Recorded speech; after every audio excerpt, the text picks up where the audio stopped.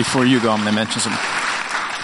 I just want to share with you, I had a great opportunity, was out this Monday at one of those hot spots where we're praying in a city, seeking to be people of peace, bringing peace, and we were actually gathered together and pulled out of that place of prayer because of shootings that were going on, and kind of marched us back to our car.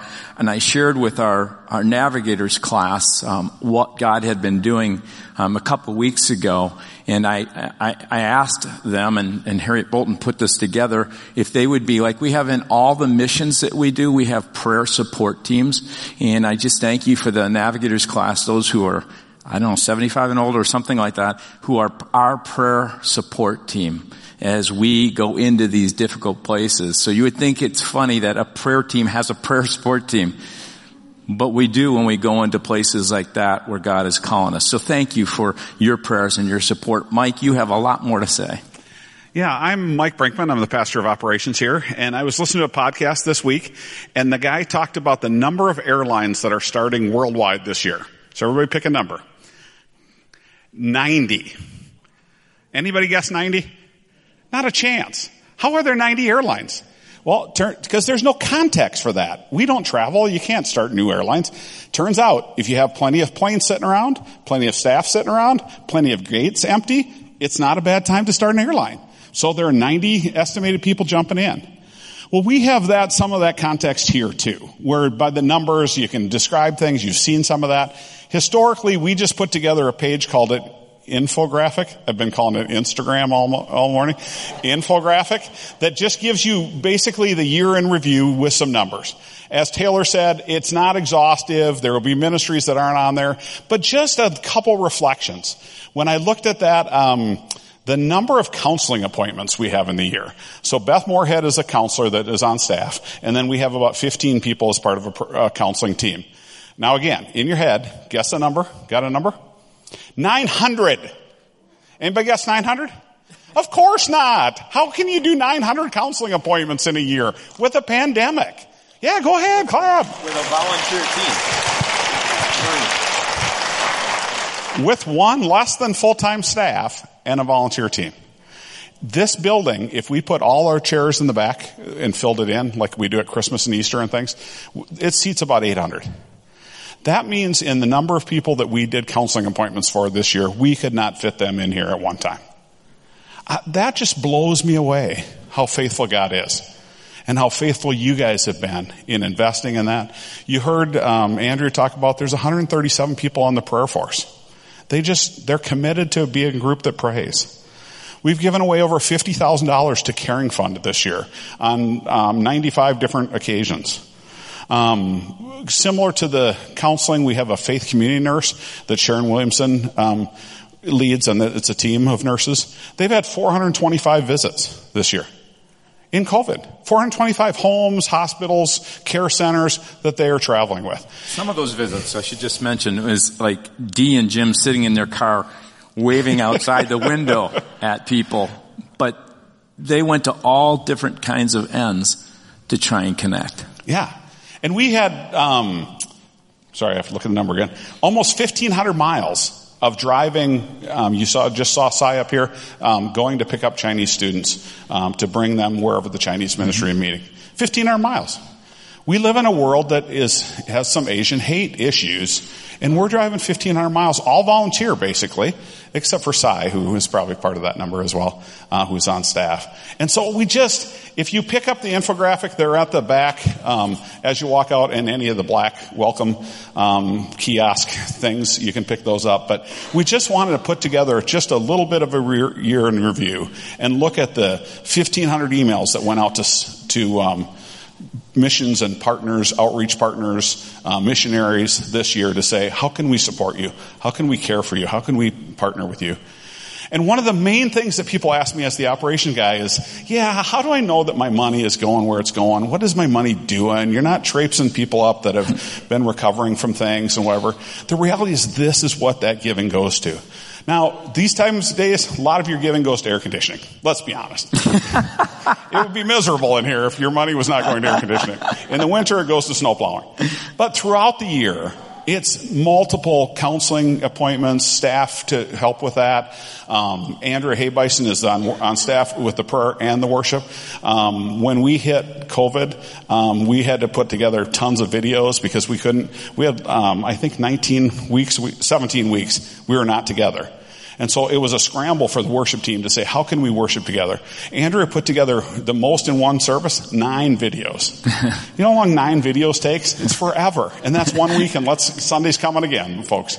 But we've put thousands of dollars into the live stream cameras. We have brand new ones this year. We have Zoom licenses coming our ears, all of those things to try to stay connected and serve, and mostly just to celebrate who God is and honor Him. And so pick up an infographic when you get a chance. I'm going to give you one more thing to talk about here, because you share this in staff, and it so blesses us.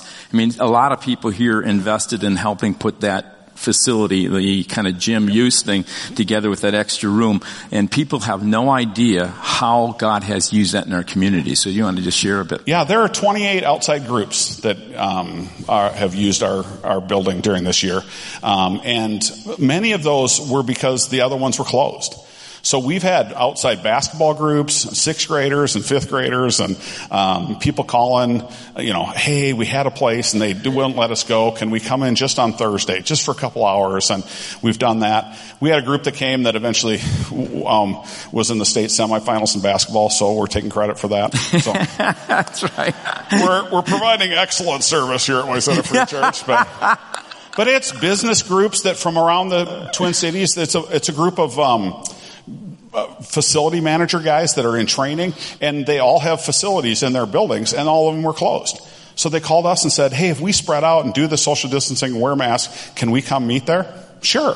So they come every month and meet here. So it's business people, it's parents, it's the neighborhood across the street comes and uses us for their business meeting, kids basketball, all ages. One guy works a little bit with the inner city kids and, 4th graders to 8th graders, and he comes. And the beauty is we've been able to say, this year my message has been, we're waiving fees for our building usage because we have no idea how financially upsetting this was to you. And so you can give if you want, and people have been incredibly generous. But that's another example of how where your giving goes to. The general fund supports missionaries and building and staffing and opportunities and service and all of those things. And we're just really excited. You're excited. I can tell that. Thanks. That's cool. You know what? Thank you. So we really want to keep this service timely. We have some more reports, and I'm going to let them do that. But I just want to share with you, if you want to look at the chapter that we are looking at today, Acts 15, 1 through 35, we have a study guide we always publish. We have a number of small groups that actually go through that study guide. This one, I think, is done really well. It'll walk you through the passage. So I would encourage you to go through that passage and go through those questions for yourself. I just want to take a few moments to share with you this passage of Scripture is like one of the key passages in the New Testament. Acts 15 is such a hinge point because the church is coming together. We're having our annual congregational meeting right after this. This is the first, in a sense, congregational meeting that they had. They pulled everybody together, and the issue was one thing. The issue was essentially this: if a person is going to have a relationship with God, what is required? If you were to share that with someone, if a person is going to have a relationship with God, the Father who had created them, what is it? What does it require? And they made it really clear and very simple, even though there were large and strong opinions on both sides of the camp, probably some in the middle. And that was this. This is the heart of this passage. It is Jesus Christ, both His person and His work, that alone which will save a person and put them into relationship with God their Father. No matter what sin you've done, no matter what shame you feel, no matter what guilt you carry, no matter anything. It is not anything about what you can do. And that was the debate. Did there need to be one other thing to mark that person as really one who is saved? And it was in that day in Old Testament circumcision. And think about it. That was the key mark of a Jewish person. And for them to say, no, there's nothing required but one thing, and that is to have faith in the grace that has been given to us through Jesus Christ. The work that is done on His cross pays for your sin and your guilt and your shame. You are not required to do anything to gain acceptance in that relationship with the Father. He is a perfect Father who provides for you in every way, and you can have a relationship with Him. And I just want to say that if you have never opened your heart, and you do feel the weight of your sin, and you do feel your guilt, and you have this sense of shame of separation from God, He does not want to be separated from you. Not even the slightest bit. And He right now is calling you into His heart, into His presence. And it requires nothing but to believe that He has loved you and provided Jesus so that you can have a relationship with Him. And I just want to say that simply, clearly, that is what we're about as a body. We want people to know that the healing of their heart, the sin, and all that has occurred in their life, every relational thing, is because of Jesus, and Jesus can begin to, as you follow Him and walk with Him, bring about all the restoration that's needed. It's there. He sees you in this way in fullness, but yet we still live in this world, and someday we will be with Him, and all of it will be completely healed. Now, there's just a few principles, and I'm just going to share them with you real quickly that I think are important, and that is this. One of the things that comes from this passage of Scripture that we believe as a church and we as elders have wrestled with when it comes to this issue as we vote later in the area of governance and in this issue of women in leadership. Plain and simple, we believe that there is a major on the majors, and God has led us in that way. We believe the Free Church has made that same statement. When it comes to the Free Church, there are 10 statements of faith. And I actually took time in January of this last year and had a long conversation with our president of the Free Church, and then actually did a podcast with him where he shared some of this. But he said to me when we were talking, and I said, we're in this process where we're doing a name change. I just want you to be aware of this. You're the president. I want us to be in line with what our ethos of the Free Church is. And I said, you're the president. We're doing a name change. We're doing a change in governance, and we're also going to be doing some staffing, which I then shared with him, and he said, Kevin, if you just go back 1 year, I made a statement to all the churches within the Free Church, and here's what I wrote. In our polity, local churches have the right and responsibility to determine their understanding of the biblical text related to women in leadership in their church. It is the leadership and the church's responsibility. This means the Evangelical Free Church of America churches will have varying understandings and applications. They'll look at it differently. And it is extremely important that we exercise grace and humility toward one another and not make right and wrong judgments related to how a congregation determines their local leadership structure and practices. And that's how we as elders led in this. We said we're not going to make this right or wrong. There are godly seminaries, even professors in our schools who teach on both sides of that in our Free Church school. There are churches like Grace and Bethlehem that are on one side, and then you have Wooddale and Westwood and Plymouth Covenant, all these that interpret it differently. And we say we're going to make right or wrong, but we're going to do this. We're going to follow this. We're going to major on the majors, which gives us freedom then to respond to this. Because it's not the key, it's not a major doctrinal issue. Then secondly, we are going to do what this passage of Scripture says.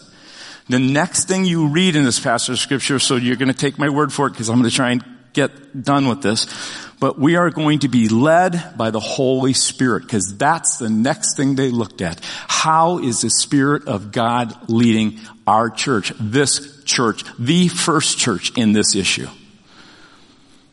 And then the third thing they said, this is interesting, the third thing was, is there scriptural support?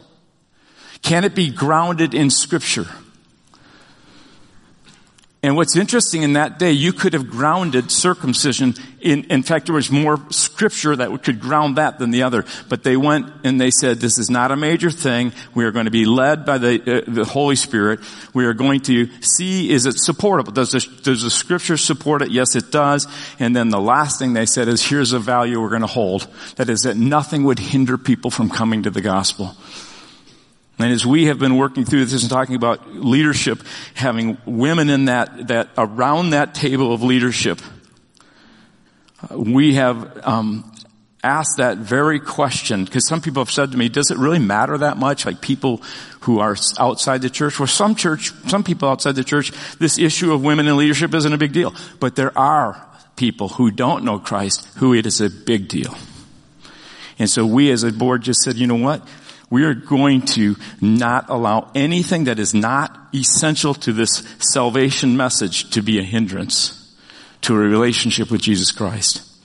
And then my last thing, and I'll close on this, and that is the whole book of Acts is about the expansion of the church, wanting to reach people for Jesus. And many scholars believe that Acts 28 is not the ending. That Luke was going to write another book. But I think the Spirit of God didn't allow him to, because I think we're still a part of writing that book. Right? And the thing that I want us to put our hearts and mind around, that we want to major on, is to reach people with the gospel. And from the very beginning, in my ministry, as God called me out in this western area, He has laid on my heart this one desire, and that is to reach as many people as we can for Jesus as possible. And I have felt and always believed at some point we will see an outpouring of the Spirit, and it seems like God is putting things like that in place. I believe He's raising up prayer within us, and I know prayer is the work. It's what causes the Spirit of God to come into humble hearts. And so I just share this with you as we think about who we are as a church and where we're headed. Those are the five major on the major. We're talking about being led by the Spirit. We're looking at, is it scripturally supported? We're asking this question, is there anything that could hinder a person? If it is, let's remove it. And finally, we are about, as you have said, let's reach as many people for Jesus as possible. So I'm going to ask us just to pray. Father, I just thank you for this time of celebration as we continue to celebrate, and we pray for new life. We pray for you to begin to, in the future, to reach more and more people. We talked about how the generations below us, we need to basically embrace and empower, and we want to do this together as your body, as your people. And so we're here before you, celebrating your goodness, wanting to be faithful. And we pray this in Jesus' name. Amen.